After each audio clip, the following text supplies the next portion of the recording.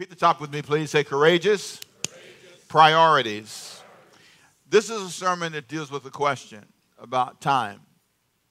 How much time do you have to correct your priorities? How much time do you have to aim your life in the right direction? It is when the high school senior comes to the last little bit of school and he's got that last, semester or so on, and he didn't realize that he hadn't paid attention. And now adding up those credits and hoping you have enough is a real challenge. How much time do you have, and are you running out of time? In our study this year, the goal has been to get you to sit down and have a courageous conversation with yourself and to sort out changes that you need to make in your life. And once you sort out those changes, the goal is to get you to make some plans so that you can implement those changes that you thought about. And once you decided to plan a change in your life, you needed the resources, which means you needed wealth. You needed the wealth of knowledge, people, in some cases money, a job, whatever it be. You needed something to help you implement your plan. Planning without resources is just a plan. You just had a conversation, but that's all you had. You've got to be able to say, I know I need to start a business, but I need the knowledge of how to start a business. I need to know, I need the money. I need a building. I need a lawnmower if I'm going to cut grass. I need the tools. But once you settle on the plan, once you get the wealth in your hand, the key then is priorities. Because if you're not careful, you can get the loan to start the business and waste the money. You can get a good staff that can accomplish your goals, but you can structure your company where your company fails because your priority is not your staff development. It's not your team. Your staff is gliding and sliding. Before you know it, if you're not careful, your priorities are off. It's one thing to build a church, it's another thing to maintain it. It's another thing to have teachings every week and to have a goal. So you're here now. You're a mama. You're a daddy. You've got a family. What's the plan? Are they a priority? You asked for a wife, and now she's not a priority. You asked for children, but they're not a priority now. You wanted a business, but it's not a priority. At some point in your life, if you don't establish priorities, you get in trouble. And let me tell you how I can tell what your priorities are. I start with one of 5 things. You ready? Say your definitions. Come on. Say it again. Come on. Say your definitions. How you define things will tell me your priorities. If I define preaching as an event that's supposed to excite everybody, it's supposed to be emotional, we're supposed to fall out, I will keep you here until you fall out. We will be here until you shout. Come on, talk to me, somebody. If you want to go home today, you better say something. And they mean that too. You better say something. And that's tied to the second thing, your values. What are your values? Here's the deal. What are your non-negotiable life rules? I like that way that sounds. Say non-negotiable life rules. These are things that are non-negotiable. And you're going to feel I'm a little bit weird here a little bit when I tell you this. For some reason, in my mind, one of my non-negotiable life rules is you can't leave anything in the sink in our house. Oh, yeah, I know. Strange. I know, I got you. I was leaving home today to come to church, true. And I had this 4 pieces, I had like 3 forks, a plate, and I used a little fryer to heat up a little toast this morning, and I just was going to leave it on the sink, kind of rinse it off and lay it on the side. I couldn't do it. I had to get a little soap. I had to wash the things, put them in the cabinet. It's like, Temple, you got a problem. I know it. Then I got to dry the sink out. I'm all right, pray for me. Non-negotiable life rules. If my car is ever dirty, if you ever see it dirty, you know he didn't get something happen. My daughter said to me, one time my car got really dirty. She said, Daddy, I had never seen your car dirty. She's 30 years old. I have never. One more time. Non-negotiable life rules. My mother had some non-negotiable life rules. Put your shirt in your pants. Non-negotiable. I have a hard time wearing my shirt out. Call me what you want to, say what you want to. It's her fault. I mean, seriously, you have to shine them, have to try, have to do something. Non-negotiable. What are your non-negotiable life rules?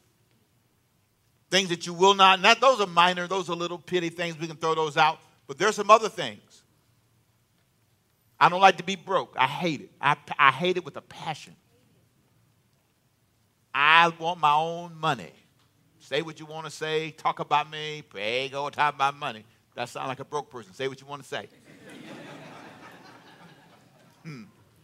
I ain't got to ask you for $10. I can just ask Diane, praise God. So there's some non-negotiable. Sometimes if you're not careful, you have not identified your values, but those values will affect your priorities. It affects what you do first. You'll get up and go to work if that's a priority for you. You'll set some money aside when you get paid, even if it's $5, because that's a priority for you, and that's a value, non-negotiable. That then affects your goals. Your goals are impacted by that. What are you working towards? What is it that you see yourself being? When you get up in the morning, is that the guy you wanted to be? Is that the person you wanted to be? That's what makes you feel proud about yourself, I'm telling you. When you do what you said I wanted to do, you wanted to do, this is my life. I dreamed of this. And I work toward this. I go to school and I'll pay the price. I'll study the hours. Yes, I will. You don't have to make me study. I'll park myself at that table and sit here because I want this. Nobody can make me do it. Nobody's to make you go to school. That's the problem. You know, somebody says, well, who's going to make you? No professors will say, see you next semester.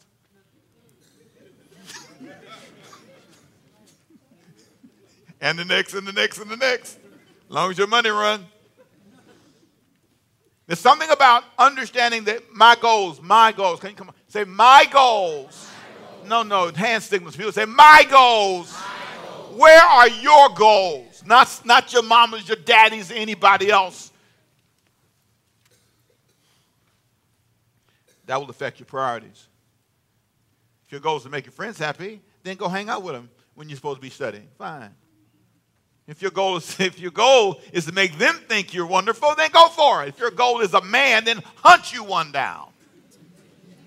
Make your life about hunting somebody, hooking up with somebody. That's your goal in life, to hook up with as many people as you can. That's fine. If that's your goal, go for it. That's not my goal. Especially if you're on the Ancestry.com, then you better watch out. Something about pop up on you, surprise you. Y'all know what that is? Oh, boy, Jesus, have mercy. We got that thing. You know, I'm sorry, it's your DNA. You know, you send them people the saliva there, and they put you in the DNA bank, and all them people that you didn't know was cousins start popping up. At some point in your life, if your goal is to just populate the planet, then that's your goal in life. What your goal is will affect what you do first. That's what the word priority means. Prior. The root word. The idea of what I do first. And I think it's time to sort that out. In the book of Esther, there's this incredible story that shows how priorities can unfold in a life.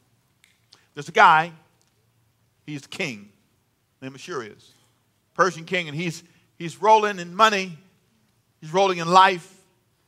And he has a wife named Vashti, and he's having a big party, and he asked this woman, Vashti, his wife, to come on, girl. He's high as a kite, he's drunk. He said, come on, I want all my friends to see you. Put on your crown, girl, let me see you. And girlfriend said, no, I'm not coming out there in front of your drunk friends. I'm not coming. No, she wouldn't come. And so they fired her. His friends said, you better fire her, because all the men in the kingdom are going to be embarrassed because of, they don't disrespect you, she disrespected all of us. And so he let them talk him into dismissing his wife. Well, once she was dismissed in chapter 1 of Esther, then in chapter 2, he found him a new wife, Esther. Now, who was she? Well, Esther was a woman who lost her mama and her daddy, was raised by a guy named Mordecai. Can you say his name, please? Mordecai raised her. Mordecai was the guy. Now, it's an amazing story because Mordecai was her uncle, was her cousin. He wasn't even a close relative. He's a cousin. But he took her in when her parents died. I like that because you have a man raising a pretty girl who's smart and gifted, becomes queen. Did a good job. It's amazing. You don't have to have all the pieces. Just be good at what you can do. If you're a mama and you raise them by yourself, you can do it. If and this guy, I mean, you got the hair to deal with. You got all that stuff to work with. But he did it. Must have been a proud moment. And he used to stand by the gate. I'm Mordecai. I raised her. She's queen now. Good life. Then there's a guy in the story. His name is Haman. Say his name. Haman. Now, Haman worked for the king. And in chapter 3 of Esther, Haman is exalted. The king liked him, gave him a lot of power and position and money. He's a multimillionaire. Got a lot of money, rolling in dough. And the king said to everybody, when you walk by Haman, I want you to bow, show him honor. Who said that? The king said it. But Mordecai didn't like it. Mordecai said, I ain't bowing to him. When he walked by, I'm not going to bow at all. So when he came through the gate, everybody bowed but Mordecai. Now, why wouldn't he bow? Well, because he said he was a Jew. That's all he said. He didn't say anything else. That's the only answer he gave in the Bible. I am a Jew. Now, you can argue. He thought maybe I'm trying to show homage to a man too much. He's just a man. No, I'm trying to get me to worship him. Haman didn't ask him to worship him. He just asked him to show honor, like the king said, but Mordecai said no. Now, in my opinion, Mordecai should have bowed. Give honor. Repeat it with me, please. Come on, say, give honor to whom honor is due. So here's the deal. If your supervisor is crazy, give honor to whom honor is due. Come on, say amen. Are you hearing me? You have to give honor. Now, you still have to give honor. You have to show honor. You cannot be dishonorable. But Mordecai said, no, I ain't doing it. So Haman didn't know it. His friends told him. Come on, say, who told him? His friends. So one day, Haman comes through. Mordecai doesn't bow. He said, did you see that? See what? That guy right there, Mordecai, he don't bow when you walk by. You kidding? Let me go back by again. Let me see. Let me go back. He sure didn't. Look at you, didn't bow with your stubborn self. So he comes up with a plan. We're going to kill him. And his whole family. No, not just his family, all his people. What is he, a Jew? Kill all the Jews. We're going to set a date. Set a time. 13th of Adar. Say it with me, come on. 13th of Adar, we're going to kill him. That's the 13th of March. Going to kill him. Dead. And his people, all in one day. Make it a kill everybody day. Now, all of this because he's upset. Now, please understand, this causes a problem. And there are 5 things in your notes, I'm going to add one to it, that I believe happened because of his rage. One man's rage can change everything. One angry person. 127 provinces are infected because of this. From India to Ethiopia. One man's rage. One man sets this thing in motion that is amazing. The entire community becomes hostile toward the Jews. All 127 provinces. His rage caused the Jews to panic for 1 year. Chapter 3, verse 12. All the whole nation of Israel, you'll see in a minute, panicked for 1 year. His rage forced the Jews, now watch this now, forced the Jews to defend themselves. And what's so wicked about this is, do you know, he was so enraged with them that he told the king, I'll pay for it. I'll show you that in a minute. I'll pay for it. I'll kill everybody. You know, I didn't pay for a king. I'm rich. I'll pay for all of it. And it was millions of dollars. I'll show you that in a minute. All because he was angry. But this forced the Jews to do something. It forced the Jews to defend themselves. And what's amazing is, now this is astonishing. When you send out that many notices, right, and you tell 127 provinces or states or whatever you want to call it to kill the Jews on the 13th of Adar, and you try to change it, it's hard.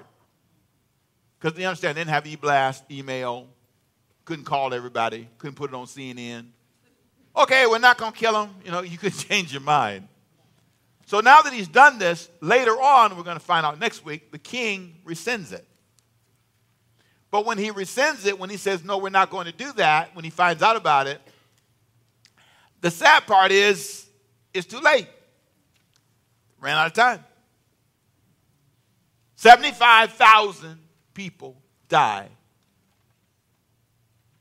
by the time they got back on track. The danger of you being in the wrong place, having the wrong priorities, allowing yourself to go in the wrong direction is who you hurt. 75,000 people die. All because of one guy's anger. How much time do you have to establish the right priorities before you do something you can't repair? How long do you have before your priorities damage something you can't repair? Now, let me show you, if I can, the impact of Haman's priorities. And I want you to watch the timeline challenge that he created. You ready? Number one, notice Haman started a clock he could not stop. Say that with me, please. Come on. Haman started a clock he could not. Look at chapter 3, verse 13. And the letters were sent by couriers into all the king's provinces to destroy, to kill, and to annihilate all the Jews, both young and old, little children and women, in one day. How many days? 1 day. On the 13th of the 12th month, which is the month of Adar, which is March. And I want you to plunder their possessions. Going around now in the hearts and minds of these people is this date. It's an incredible date. Now, a date that can't be stopped. This is the danger. Starting things you can't stop. Young people sometimes don't believe that because they haven't seen it. They have not seen a marriage wrecked and the children and all that follows. They haven't seen that. They haven't lived through it. They have not seen bankruptcy and loss of income and loss. They haven't seen it. They haven't seen a person get sick from eating certain things, doing certain things. They've never seen anybody die from smoking. They've never seen that. They've never seen anybody die from secondhand smoke. Not firsthand, secondhand smoke. And the powerful impact of being around smoking and what it does to you second, third hand. It's amazing. And because you haven't seen anybody walk around with the oxygen tank trying to breathe, you don't have a clue what that's like. You haven't seen anybody lay in a nursing home and die from a sexually transmitted disease that's young. I see her in my head today. Pastor Rick, all I want to do is live. In love, happy with a guy who gave her AIDS. Someone who did not care. If you have a disease, be responsible. Care. Be a loving, caring person. Please. Be responsible. If you're going to be irresponsible, be responsible. Everybody get the code I'm giving you? Yes. So in this moment, you say, something has started now that Haman's never seen. Clock started, and look at chapter 4, verse 3. In every province where the king's command and decree arrived, there was a great mourning among the Jews with fasting, weeping, and wailing. And many lay in sackcloth and ashes. Haman started a grieving he could not stop.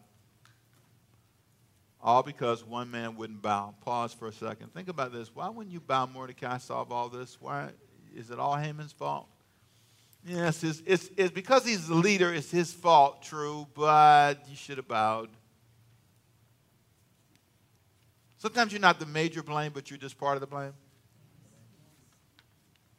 Your sister was the wronger person, but you went too far too. Your mom and daddy weren't really fair, but you weren't climbing out the window and bringing guys in the house or stealing the money or whatever you did. Or going to school and goofing off with the money and not going to class and all that other stuff after they worked hard to get you there. They aren't perfect, but you're not right either. Just saying. At some point, you've got to see Haman has a part in this, Mordecai has a part in this, but more importantly, the whole family is a part of it. Haman started his family down a road that he could not stop. He came to them, remember, and he told them how angry he was. Let me show you what I mean. Look at chapter 5, verse 9. So Haman went out that day joyful with a glad heart. But when Haman saw Mordecai in the king's gate, where did he see him at? King's gate. That's where he used to hang out. And then he did not stand or tremble before him. He was filled with indignation against Mordecai. Nevertheless, Haman restrained himself, and he went home. Where did he go? And he called for his friends, his wife, Zeresh. Then Haman set them all down, started talking to them. He told them of his great riches. I'm loaded, man. I got a lot of money. I am loaded, people. I have a lot of money, millions of dollars. And I have a multitude of children. Look, say it's 1, 4, 5, 9, 10 of them. A bunch of children. Everything which the king has promoted me, and how he has advanced me above all the officials and the servants of the king. Moreover, beside that, Queen Esther has invited no one but me to come with her, with the king, to the banquet she's prepared. Tomorrow, I get to go to the banquet, and I'm invited by her, along with the king. Yet, verse 13, listen to this now. All this avails me nothing so long as I see Mordecai, the Jew, sitting at the king's gate. Where was he sitting at? Then his wife said, honey, look close now. This is what it says. Look closer now. Honey, be reasonable. Calm down. Stop where you are. You're having a temper tantrum. Don't do this. Let it go. That ain't what she said. Excuse my grammar. Here's what she said. Then his wife, Zeresh, and all his friends said to him, hang him. Build a gallows, 50 cubits. Hang him. That's what they told him. Now, I want you to pay close attention. Who told him to hang the man? One more time. Who told him to hang his wife told him. See, sometimes you got a gang-banging wife. you got you a gangster. You got gangster friends. You go to them for advice. They give you gangster advice. They're not stoppers. They're encouragers. You know what you'd be surprised in crime? Families. They train their children to steal. I was in the store the other day. I wanted to call security. I was in the store. Let me tell you what I saw. I saw a crime. I was in the grocery store, and this woman was riding a child around, and the child had an apple. He was eating it. It still had the stick on it, so I know they ain't paid for it. And you know they weigh that stuff. So I'm saying, well, why are you come with this? And she looks just as innocent as she can be. And the baby was eating the thing. I said, well, no, you can't eat that. We didn't pay for it yet. I think that's illegal. Isn't that stealing? That's stealing. I just thought, what? And then one time, I hope he ain't watching. One time, you know how they have the grapes open? I'm going to make some of y'all nervous now, see? I was getting some grapes, right? And this brother was standing there. He's going from bag to bag. He was weighing them out. I'm just sitting. And I stood there. I said, well, I was waiting for him so I can get some grapes. But he was emptying all the bags. And so he said, oh, hey, Pastor Rick. He said, this is allowed, you know. This is okay. He said, they put this in the budget. He said, you want some? I said, no, it's okay.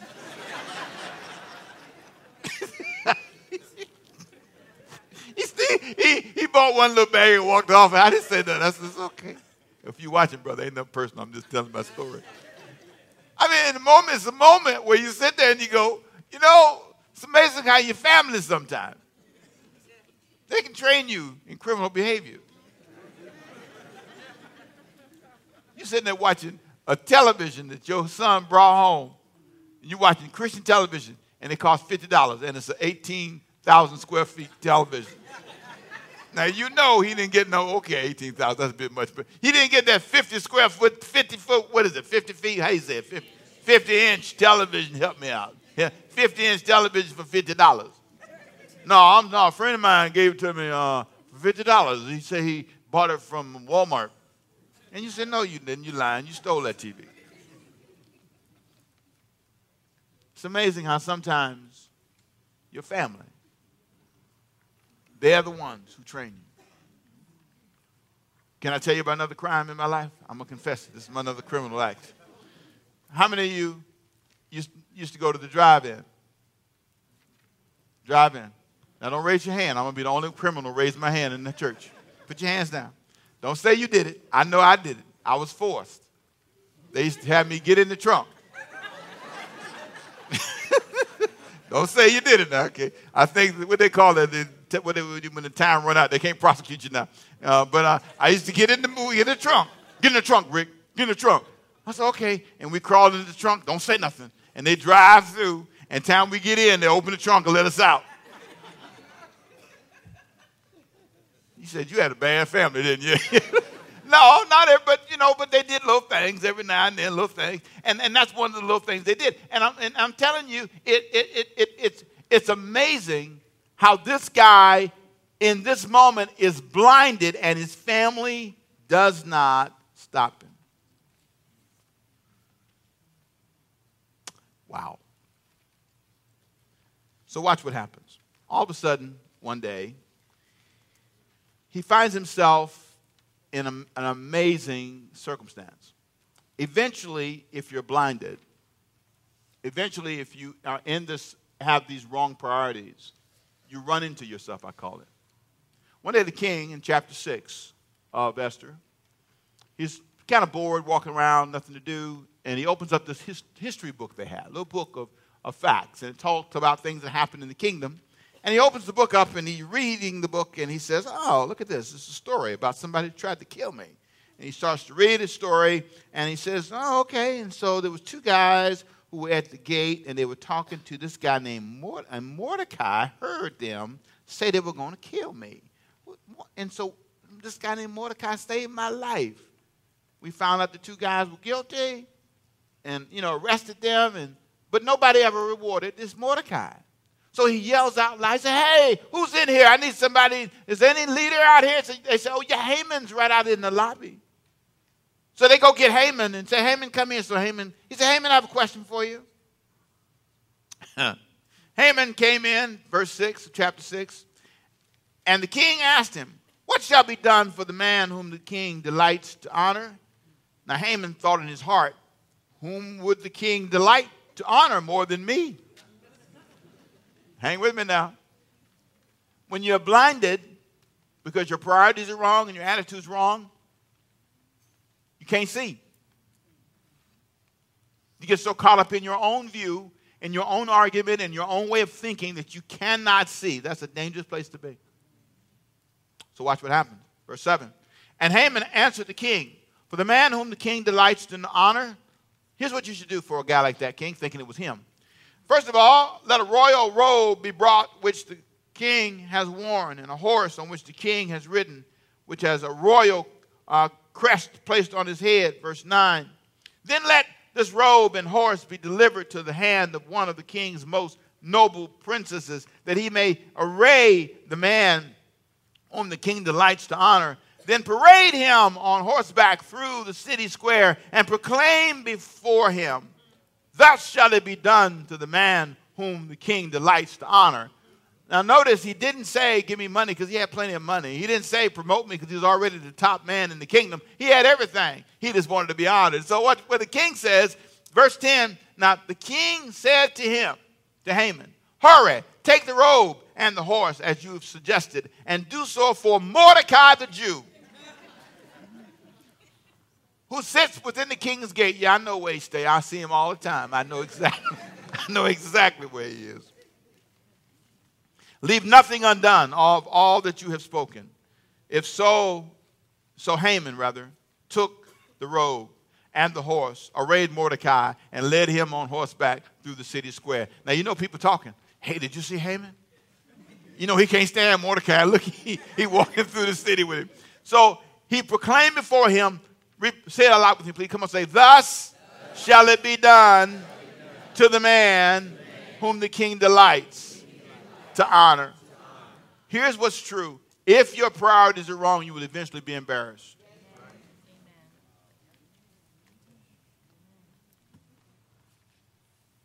It's just a matter of time. And what's amazing is it's an embarrassment sometimes you can't recover from. Time. David ran out of time. Saul ran out of time. Eli ran out of time. Judas ran out of time. Bible's full of them. Priorities in the wrong place. If you get your priorities in the wrong place, it's an amazing thing that happens to you. Here's the deal. You ready? I'm going to jump way ahead of a series. You ready? Down the road just a little bit, there are 2 sermons I'm going to teach on. For you young people, on the 5th Sunday, I'm going to talk about the power of a moment. How in one moment you can change your life. Forever. For good or bad. Then the next series, the next longer series, which will be about 4 sermons, I'm going to talk about courageous, oh my goodness, focus. Once you establish priorities, you got to stay focused. If you don't stay focused, if you don't stop people from distracting you, you will never get there. Laser focused. This is my church, my job. I need to come here and be on time. These are your assignments. You are a student. Think like one. Act like one. Study like one. Stop talking like an entrepreneur. No, you are a broke student. Dreaming to be an entrepreneur. Pay the price, pay attention, get it done, and build a future. Amen. If you got a business, pay attention. You're in business, go to work. Be focused in your life. This guy's off focus. His priorities are off. His attitude's off. And so this amazing thing happens in chapter 6, verse 12. Watch this. After Mordecai went back to the king's gate, Haman hurried to his house, mourning with his head covered, screaming, screaming. When Haman told his wife, called his wife back in, baby, I got to talk to you about my day. And all of his friends, all his wise men, he told them everything that happened to him, and his wise men and his wife. Zeresh said to him, listen carefully, listen to this. Hey, you know, if Mordecai before whom you have begun to fall is of Jewish descent, you will not prevail against him, but will surely fall before him. Pardon? Excuse me, didn't you tell me to hang him? Wait, back up the train, back up the train. Wait. You told me to hang this man 50 cubits. Now you telling me I'm going to fail? Oh, no. You ever had people tell you to do stuff and then they didn't tell you? They told you to go on that job, cuss that man out and tell him you're not going to take it another day and I'll quit first. I can find another job, and you did it. Now you need $500 to pay your rent. They say, I ain't got no $500. You ever had that happen to you? They said, well, I know I told you to stand up for yourself, but you know I ain't got no money. No, and you can't live with me. You better go to your mama's house or your cousin or somebody. You can't, ain't no room in here. And you say, well, didn't you tell me? Didn't you? His wife. This woman needed counseling. Bad advice. Bad friends. telling you to do all kind of crazy stuff, and then say, ooh, they read about your newspapers, ooh, wow. And they won't even come visit you in prison. In this moment, he's embarrassed. Verse 14 is a scary moment, though. You ready? Look at verse 14. In verse 14, a statement is made. Look at this. In verse 14, while they were still talking, say it with me, please, come on. While they were still telling him to leave Mordecai alone, the king's eunuchs came and hastened Haman to the banquet which Esther had prepared. Oh, boy. Now I got to go to the banquet. I'm all head spinning. I just got over riding that man down the road, talking about he's an honor him and all that stuff.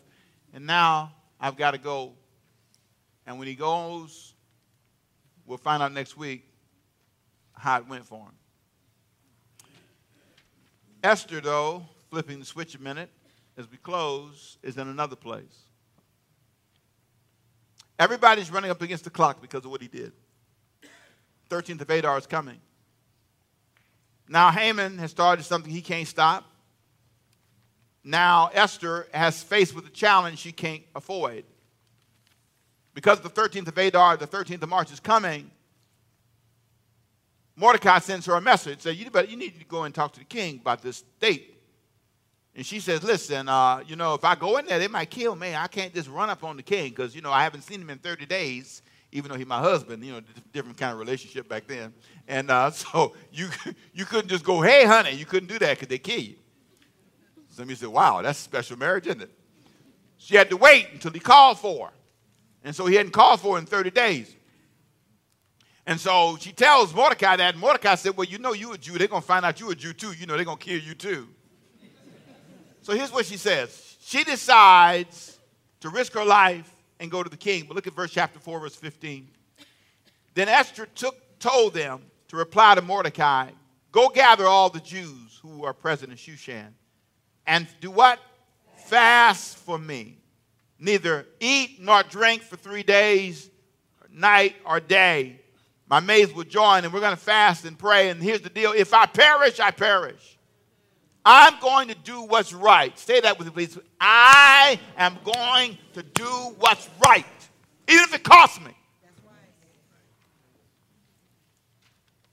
I'll never, ever, ever, ever disobey God. I'll never, ever do this, even if it means I'm never sexually active again in my life.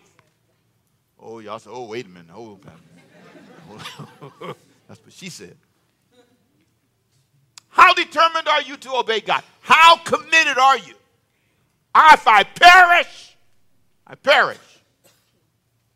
It's when a dad says no.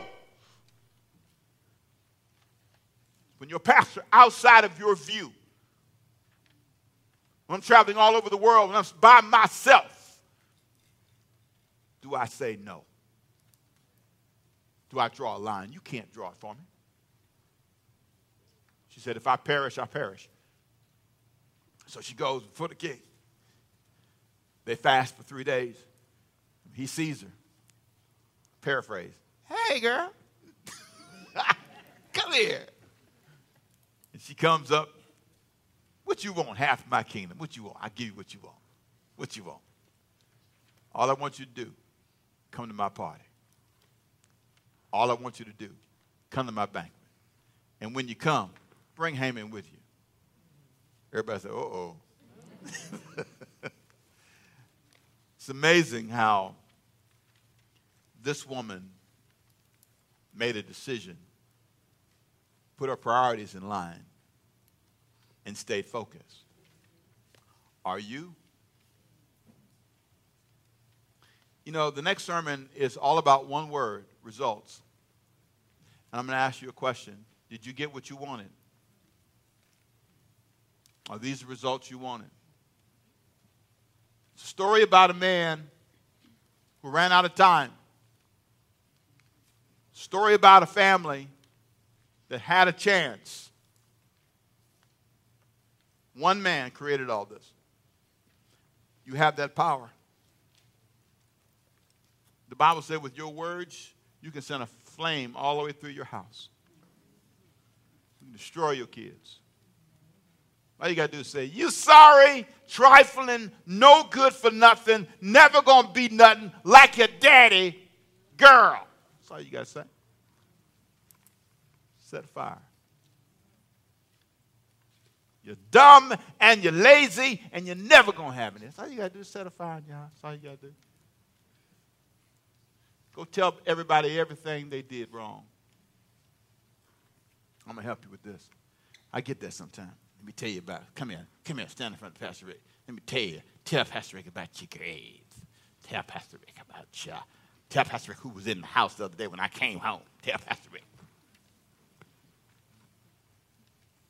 You know what I want to say? Tell me your secrets. Let's go behind the barn about 50 years ago, 20 years ago. Act like you don't know nothing. Get all holy now. Raise your hands up and speak in tongues or something. Come on, let me hear you. Embarrass people. Drag their sins out in public. Why? You ought to understand.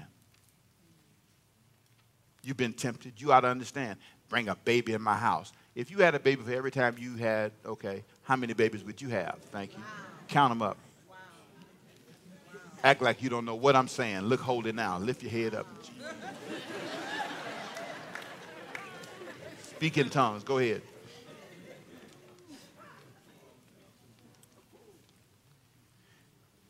You know why I'm nice to people? Because I'm a sinner. Saved by grace. Praise God.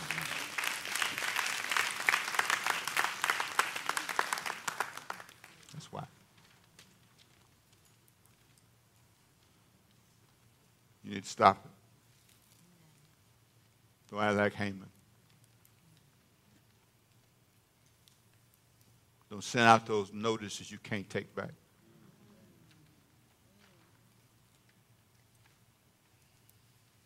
Don't be like Mordecai. Too proud to bow and act like your hands are innocent. You got your hands in this too. Stop the train. Time's running out. You don't have forever. All you got to be is a pastor for 38 years, 37. Right here. I'm standing where the caskets lay. Right here. Hundreds. You see me do it. You see me do it. They say I preach my best funeral. They say I preach my best sermons at the funerals. That's what they say. That's what they say. Come hear him at the funerals. Passes off the charts. Lord help us. Some of you need to stop. You are Haman in your family. And you need to stop before it's too late. You are a nice Mordecai in your family. And you need to stop before it's too late. You are an Esther. And you got to do something. You cannot let this continue. You cannot know that that man's abusing your baby and you sitting there looking like you don't know.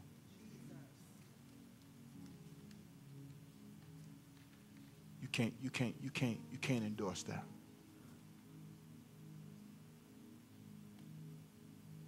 If you perish, you perish. Not for some security.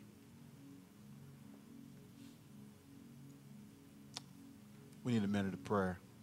I'm out of time, but y'all give me 2 minutes, would you? Bow your heads and pray for just a minute in your own little way. In your own way, just pray. If you're home watching, just take a minute. Just take a moment. For some of you right now, this is a moment.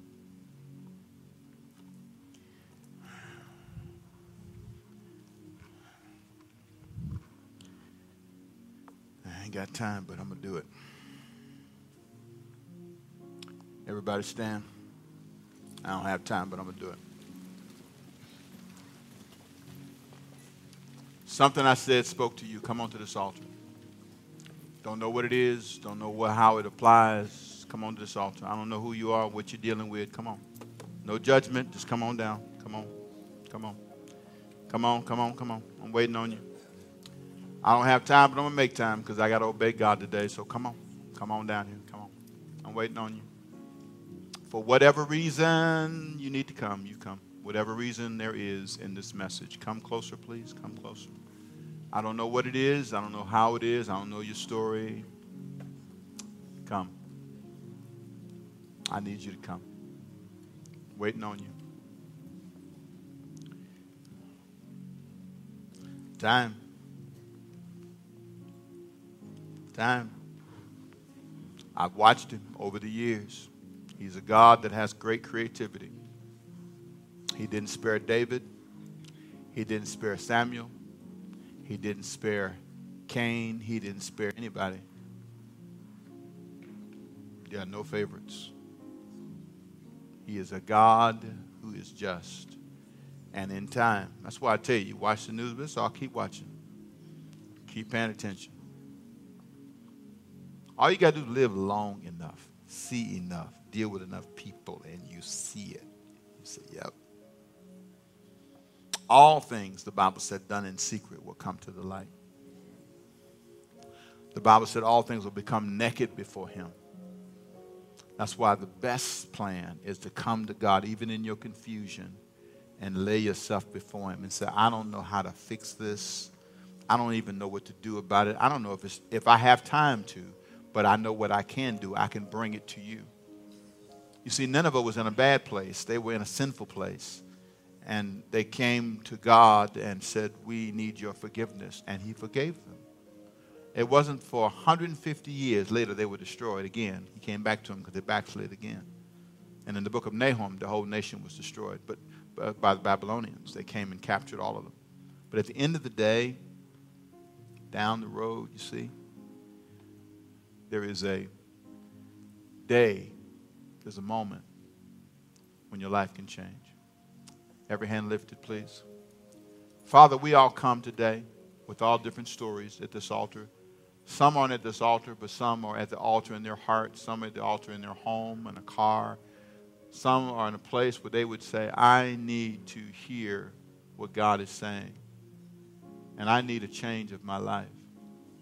I have been the Haman. I've been, oh God, the Esther. But I didn't go.